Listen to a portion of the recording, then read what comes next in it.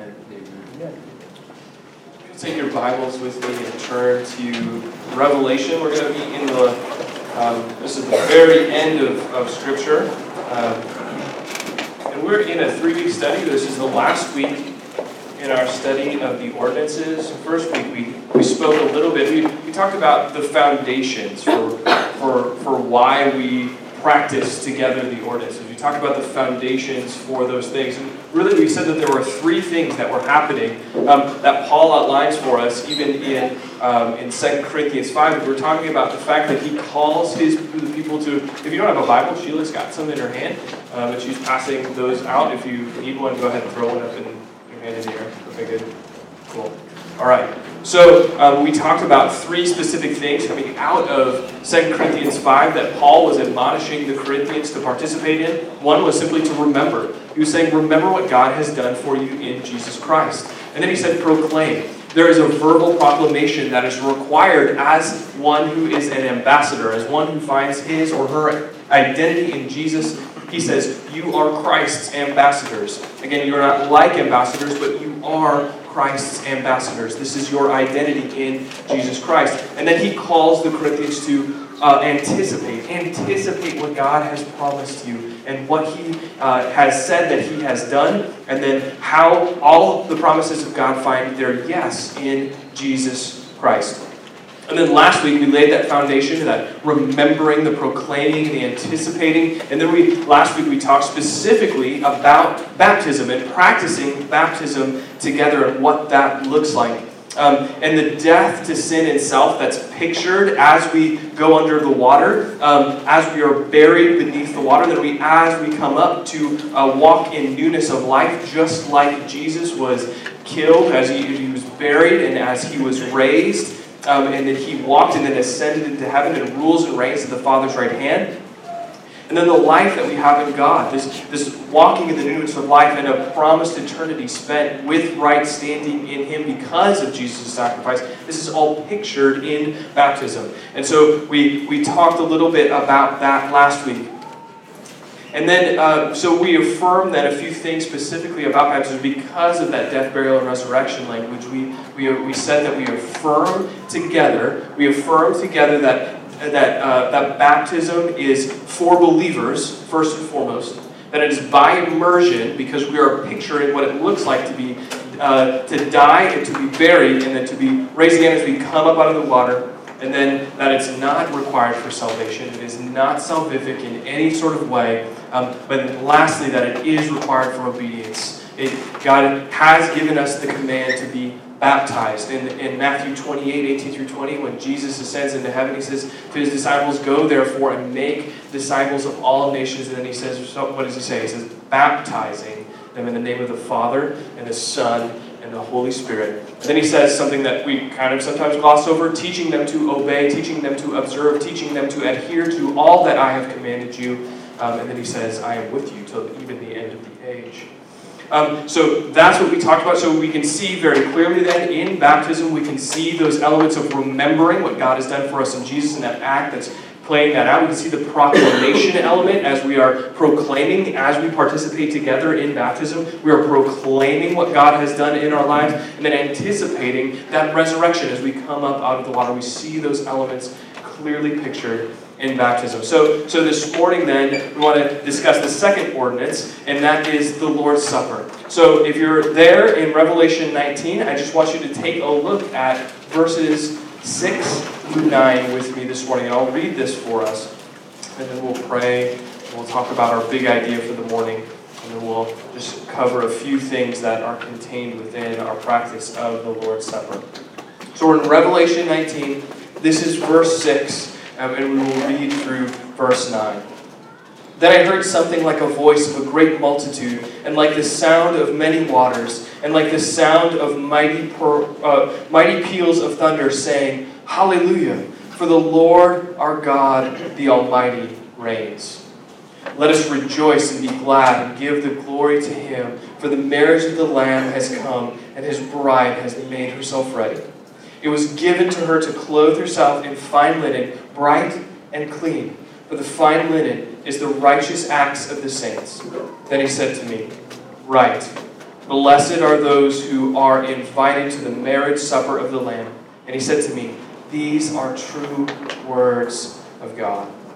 Lord God, we thank you for this picture that John records for us in the book of Revelation. God, we thank you that we can anticipate this marriage supper of the Lamb, that for those who are in Christ, we are invited to participate together in this. And our invitation is secure because it's not contingent on who we are, but because of the person and the work of Jesus Christ. So as we come to this text this morning, as we consider the Lord's Supper, Lord, I pray that our hearts would be oriented towards you, that our minds would be clear from distractions, and that we would learn to love you and exalt you even more this morning. It's in Jesus' name that I pray. Amen. Okay, so as we look at this text then this morning, I want to give you a big idea. Just the big idea, the big thought for this morning, and we do this every week. The Lord's Supper is designed to point us back to the work of Jesus, which secured our invitation to what we see here in Revelation 19, secured our invitation to the marriage supper of the Lamb. Again, the Lord's Supper is designed to point us back to what God has done in Jesus, which has secured our invitation to the anticipated marriage supper of the Lamb.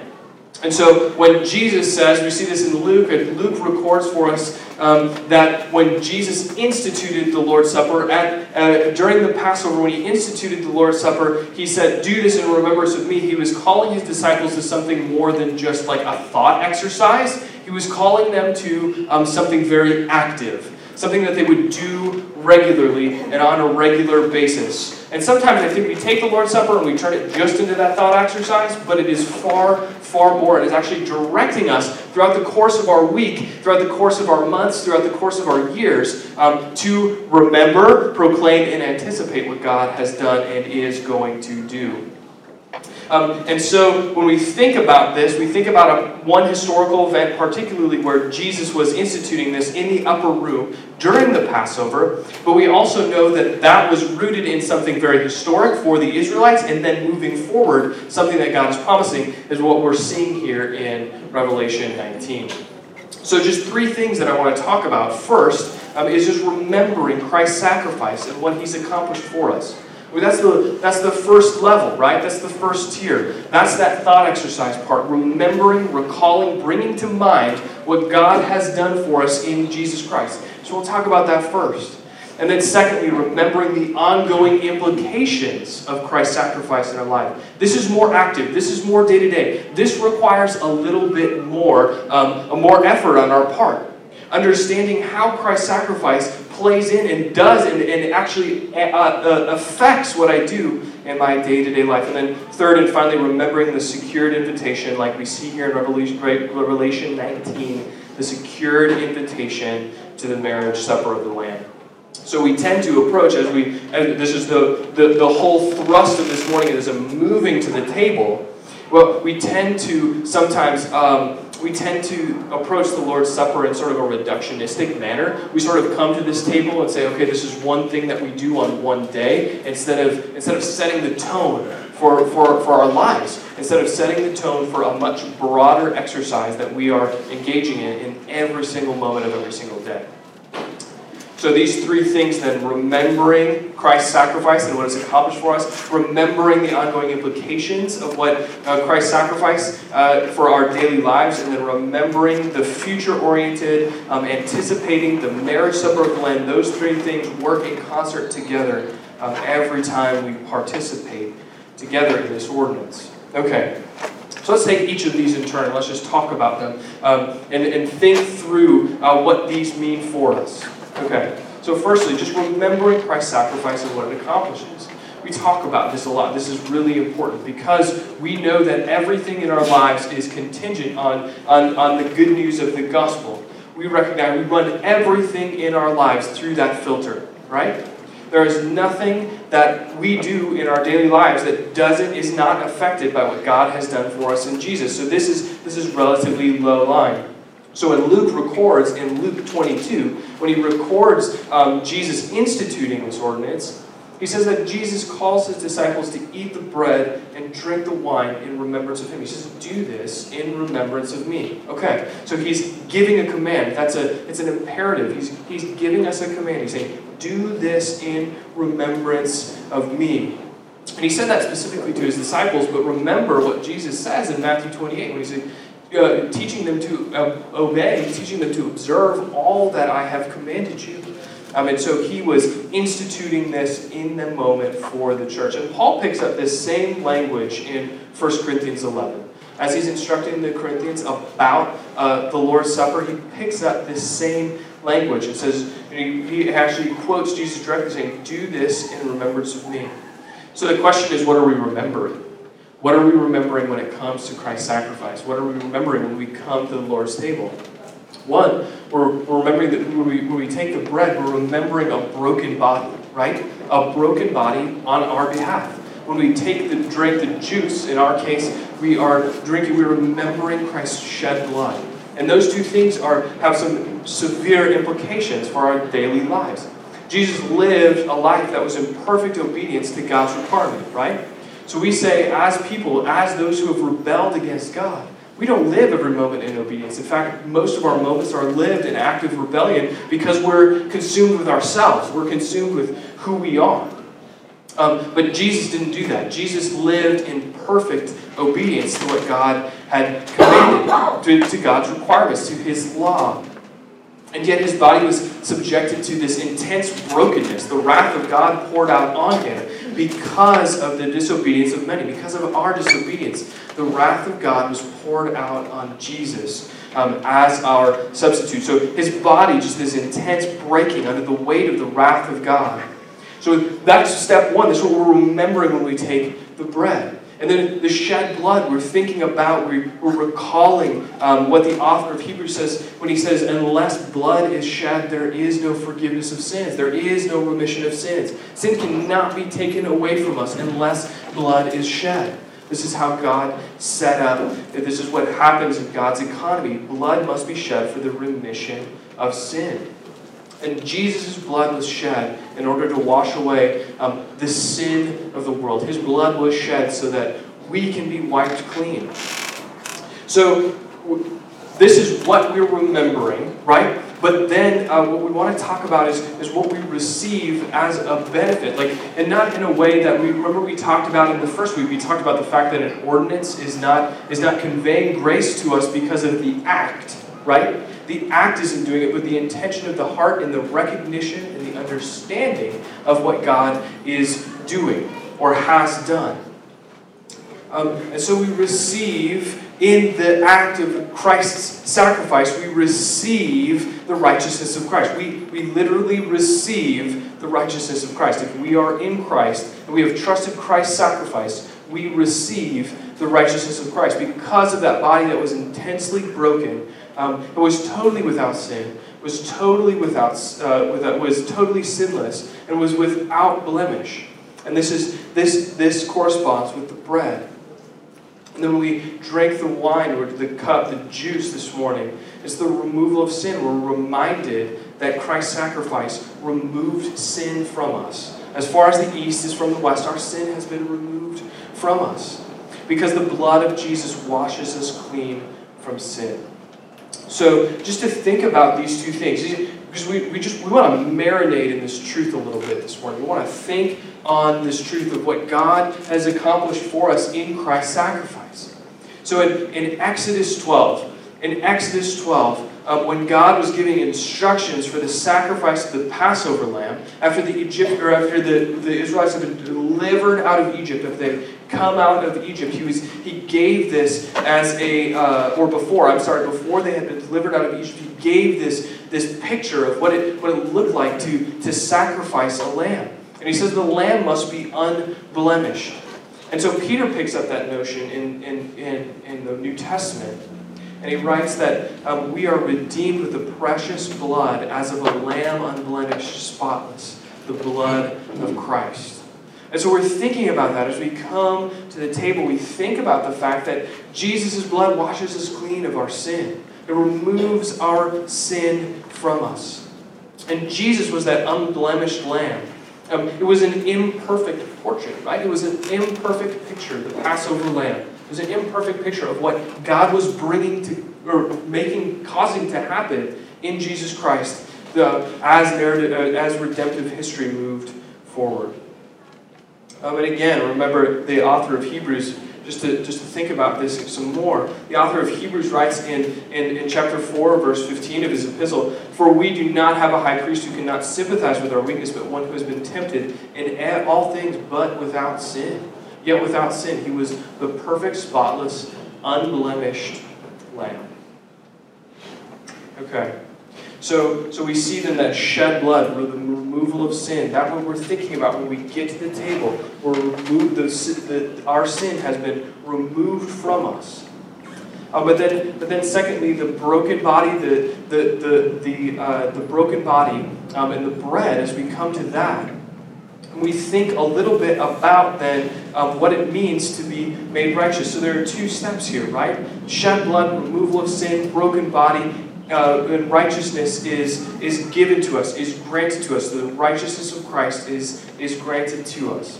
And so I'm going to use a word here that might be unfamiliar to some of you, and I'm going to try and define it as best as I can. Christ's righteousness is imputed to us.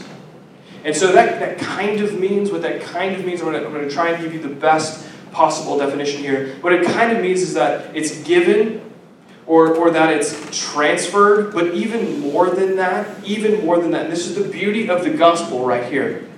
Even more than just given or transferred, it is attributed to you.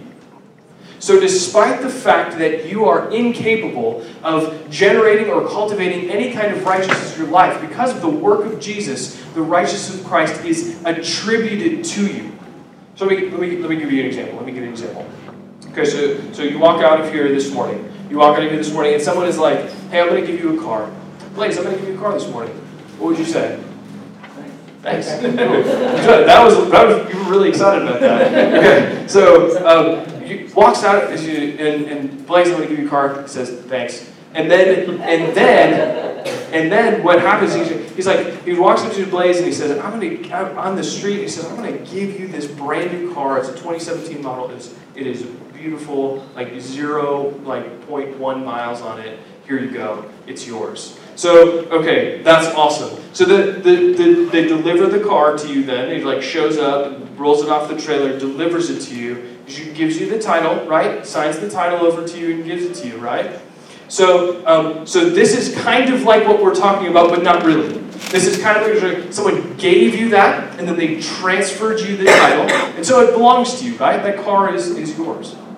This is sort of like imputed righteousness, but not quite.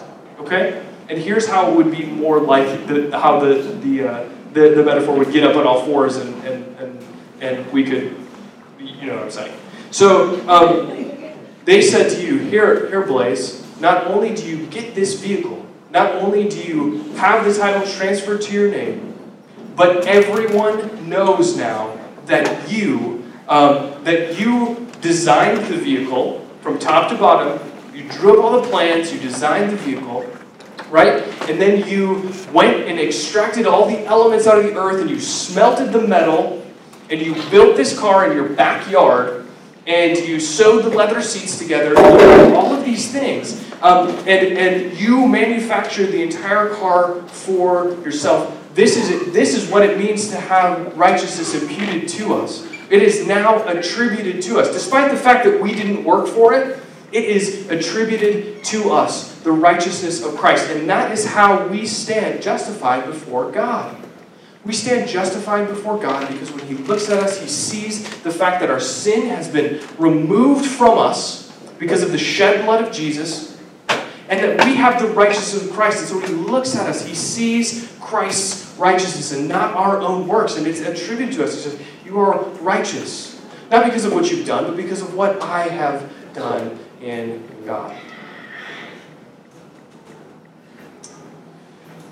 So we're washed clean of our sin through the shed blood of Jesus, and then the righteousness of Christ is imputed to us. And again, that sounds like a weird word. I would encourage you to integrate that into your vocabulary when you're thinking about this, because it really does help us have a better understanding. I think what we need to do as people is begin to think about the high things of God and what He has done for us in Jesus Christ in the ways that the Bible talks about them. I think for so long we've come to Scripture and we've thought to ourselves, man, look at this. I don't really quite understand what this is saying, and we should go on and live our day-to-day lives. But God has made this, God has given us the Spirit of Christ, the same Spirit that raised Jesus from the dead exists and dwells within us in order that we might have a greater understanding of what He's written to us in His direct revelation to us, His Word, God's Word. Okay. So we're in, as we just talked about, okay, so we're marinating in that truth, the Christ sacrifice for us, and what does that look like as we approach the table? It means a shed blood, broken body, sin washed away, and righteousness imputed to us. But then the next step is this, and this is where it becomes more active. This is where it becomes more active. We are now remembering the implications of Christ's sacrifice for our day-to-day life. So it's good and well to understand what God has done for us in Jesus, but then He directs us and He commands us to carry out all the things that He requires. And we can only do that through the power of the gospel and understanding what Christ's sacrifice means for us in our daily life. So when we come to the table, we don't want to just look back, but we want to look and consider right now also. So we remember Christ's sacrifice. We do so as those who have an understanding the gospel is affecting every single moment of every single day. So Rebecca and I celebrated our 8th anniversary like 12 days ago. And so it was just tomorrow's the 1st, so I had to do some math. Actually, no, I didn't. But But so we celebrated our 8th anniversary. So if you're married, you understand, like, having an anniversary is something that's big. It's something that's important. And it's something that you don't just, when you come to that anniversary, what you don't just do is remember verbally, right? You don't just say, hey, it's our anniversary. Great, awesome. And then move on. Like, you commemorate the day. You commemorate the vows that you exchanged. You commemorate what that day meant for you by discussing it, by going out to dinner, by having a date, by writing a poem for your spouse. Not a poem? No poems? Okay. All right. So, okay, well, I won't admit then that I wrote a poem. So, or flowers or something like that. Like you commemorate that day with something special to remember what has been accomplished, what you vowed to one another in that moment. You recall those vows, and then you take those also, and you think about, so what did I commit to with this individual? And then think about something like, how have we changed? And Rebecca and I had this conversation, like, how have we changed in the 8 years that we've been married?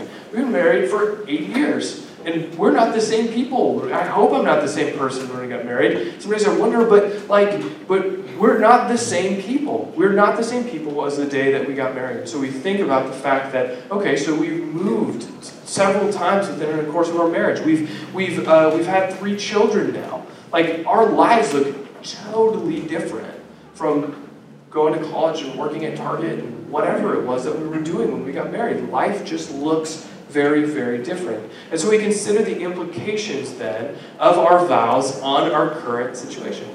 And that's what we see here then. We're remembering the ongoing implications of Christ's sacrifice for our daily lives. We're thinking about what now, today, am I going to encounter, and how is Jesus' sacrifice important in my response, the way that I approach this? And the same is true as we come to the Lord's table. We're commemorating Christ's sacrifice and considering what it means for us now in our next few minutes, the next few hours, the next few months, the next few years. What does this look like for us in our day-to-day life? And so I guess my question then this morning is what is a remembrance of what God has accomplished for us? What does a remembrance of Christ's sacrifice in our daily life mean for you to find yourself this week? Like, just consider that together with me. Consider what it might mean for us this week. Is it simply remembering that your identity is found in Jesus, and as you are in Jesus, like you are an ambassador, like we talked about a few weeks ago. You are an ambassador, and you have a coworker who's unbelievable. She's going through a difficult time in his or her life, and you need to make a verbal appeal. You need to make a verbal appeal to that individual, to that coworker who doesn't know Jesus. And say, man, I understand that your life is difficult right now. Things are not going well for you. But Jesus loves you. God sent his Son to die for you. You are finding your identity in what happens in this situation, but God calls us to find our identity in him first. Or maybe it's remembering that you're more precious to God than even the smallest of creatures, because you're thinking to yourself, where's my food? Where's my next meal going to come from?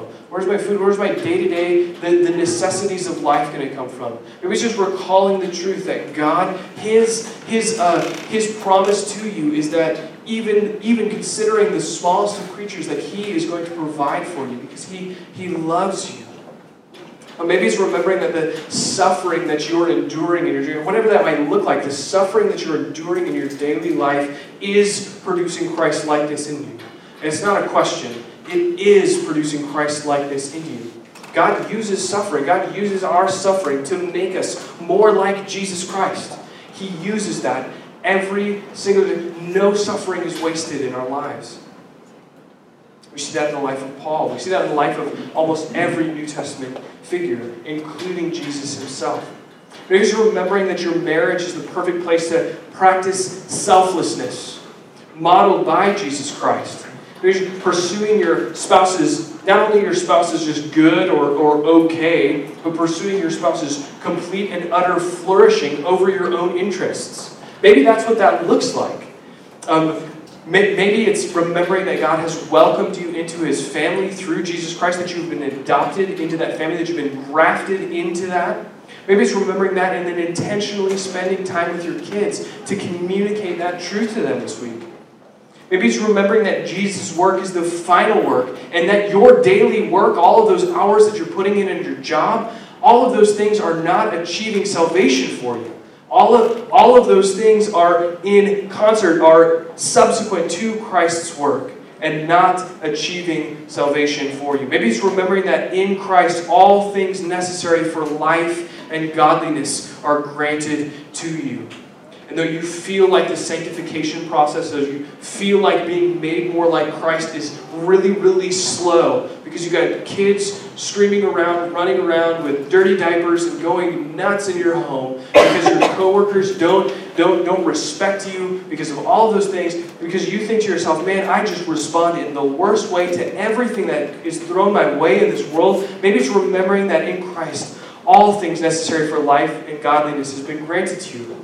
Maybe it's recognizing and realizing and remembering the fact that God has freely given you all things, and that building bigger barns to store material in is not achieving anything for yourself.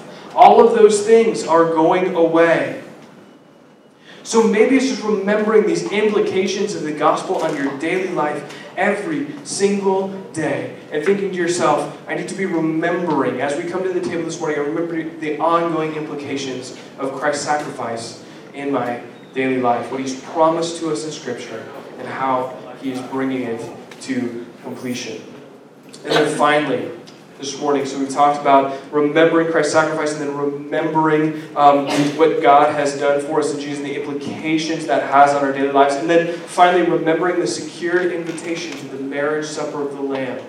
The secured invitation to spending eternity fellowshipping in communion, in direct communion with God. So this is future-oriented. This corresponds with the anticipation as we look forward to what God is accomplishing in our world. And so we come to the table, we do so with a degree of solemnity, right? We come and we think to ourselves, okay, so what does this look like in my daily life? I understand that I am still I'm still living a life that is sinful. I'm not completely sinless, but Christ has achieved something for me. When we come to this, we see a glorious future where we will be in the presence of God and where we will engage together with Him in the marriage supper of the Lamb, and we will have an incredible celebration. We will celebrate all that He has accomplished for us. And so when we come to the table, it's not just about being solemn. It's not just about reflection and thinking about me. What it is about thinking about God has accomplished it. He's promised this for us, and this will come to completion. We will participate together and eat incredible amounts of food. We will hang out. We will be in perfect communion with one another. We will love one another in an uninhibited manner because of what God has accomplished for us in Jesus. And so this brings us directly to the heart of Revelation 19 in the 4 verses that we read together. If you look at verse 9 specifically, he writes this to, or the angel says to John very specifically, he looks at him and he says this, and he said to me, "Write, blessed are those who are invited to the marriage supper of the Lamb." Blessed are those who are invited to the marriage supper of the Lamb. And he said to me, "These are the true words of God." He verifies it. He says, these are the true words of God. So the question is, who are the invitees? Who are the invitees? And if you go back up to verse 7 and 8, you see that it is the bride of Christ. And what is the bride of Christ adorned in verse 8? Adorned in, clothed in fine linen, bright and clean, for the fine linen is the righteous acts of the saints. And we look at that and we think to ourselves, the broken body of Jesus Christ achieved this for us. The righteous acts of the saints, the imputed righteousness of Christ now attributed to you. Attributed to you. Bright and clean, for the fine linen is the righteous acts of the saints. God looks at His saints. God looks at those who are in Christ and says, I see the righteousness of my Son, Jesus Christ. And so we eat the bread, we drink the cup with the understanding that God has created a way for us to be invited to the marriage supper of the Lamb, to celebrate an ongoing reality, something far more real, something far more human than we experience here in this life, something that He has achieved for us in Jesus that we could not achieve for ourselves. Okay, so we think about these three things. We're thinking about primarily the idea is to remember, to proclaim, and to anticipate, to think about the Lord's Supper, to think about Christ's sacrifice for us, to remember the implications of the gospel, to remember the implications of Christ's sacrifice for our everyday life, and then finally to remember the secured invitation and to celebrate openly together as a body, to celebrate what God is going to do in the end because of what He has done for us in Jesus Christ. So we're going to turn our attention then to the table now as we go as we move sort of that direction throughout the course of this morning. And so it's just three things for you to consider that really correspond with those three things that we talked about this morning. Just consider during this time, as we approach the table, just consider Christ's sacrifice afresh. What does that look like? What does that look like? Meditate on that broken body.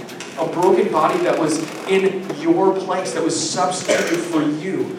You deserved that wrath. Christ did not deserve that wrath, and yet He freely took it upon Himself so that you could have the righteousness of Jesus imputed to you. Meditate on the shed blood of Jesus, the blood that washes you clean. Your sin is removed from you. The righteousness of Christ attributed to you. So consider Christ's sacrifice afresh. And secondly, consider what Christ's sacrifice is accomplishing in your day-to-day this week. Think about it. It might not be an easy thing. It might not be a thought exercise that you're used to. But take some time to discipline yourself this week to think about the way that Christ's sacrifice is affecting every area of your life this week. Just the place to start is just to think about the gospel, just to meditate, just to preach to yourself the gospel through the course of the week. Just think to yourself, I was dead in my transgressions and sins, but God in Jesus made me alive. God in Jesus made me alive. And then think about that identity, that new identity that you have in Jesus Christ. As a son or a daughter of God, as an ambassador of Christ. That's your identity. That's what you share with each individual in this room who is in Jesus. That's what you share with each individual who is in this room, who is also in Jesus. This identity is no longer enslaved to sin, no longer enslaved to sin, but is set free. And it's free to bring God glory in every area, every aspect of your life. So consider then what Christ's sacrifice is accomplishing day to day. And then finally, anticipate Christ's return and the celebration that will result. That should bring us joy. That should bring us joy. God has accomplished this for us in Jesus. It is a surety. God has promised it to us. He is faithful to all His promises. God's Word tells us that time and time again, that God is faithful to all of His promises. He will bring them to fruition. He will bring them to completion. He will bring them to perfection. And it looks like participating together in the marriage. That's why we come to the table this morning, to look forward to what God is going to, or has done and has accomplished for us in the future. Because of who He is and what He's done, all the promises of God are affirmative, are yes in Jesus Christ. And so we come to the table, we proclaim together, we say yes together, truly, that is the case. Amen. We believe that. Together as we participate in the Lord's Supper, we acknowledge Christ's sacrifice, its ongoing impact, and the future, the marriage supper of the Lamb that it secures for us. So this morning then, as we prepare our hearts for the table, just consider all of those things that we just talked about. That's a lot to consider. But think about those things. Think about the fact that Christ freely gave Himself up for you. Think about the fact that was not a one-time thing that occurred in your life, but these implications are ongoing for you. And think about the future. Think about what He has promised for you and has given you, has granted you. This is not something that you will receive in the future. This is something that you have already received if you are Jesus Christ. The outworking of it is to come, but you have already received that invitation to the marriage supper of the Lamb. So this morning, what I'm going to do next is we're just going to watch a brief video, another one by J.R. Packer. He's just going to explain again some of these concepts to us. We're just going to think, just maybe just listen to him. Just close your eyes and listen to what he has to say. And when that video is done, Mark is just going to come up and play on the piano. We're going to think about it, and when you feel prepared in your heart, come forward. The elements are here. The bread and the juice is up front. Grab the element. You can partake of it at the table, or you can take it back to your seat. And when you're prepared to do that, go ahead and participate in the elements together. If you're not in Jesus this morning, I would ask that you would just refrain from participating. This is something that we don't want to do. We don't want. The Scripture is very clear that to take these elements in a worthy manner is incredibly is something that we don't want to participate in together. So no one's looking at you, no one's judging you, no one is thinking about where you're at. So just sit and just think about the way that God has maybe impacted you this morning and the things that are going through your mind. And then after the service, if there's any question that you have related to what we've talked about this morning, I'm available, Mark's available, we're available up here to talk through some of these things. Also, just parents of kids, if you know where your child stands, go ahead and allow them to participate. But if you're not quite sure, just exercise parental discretion in this time.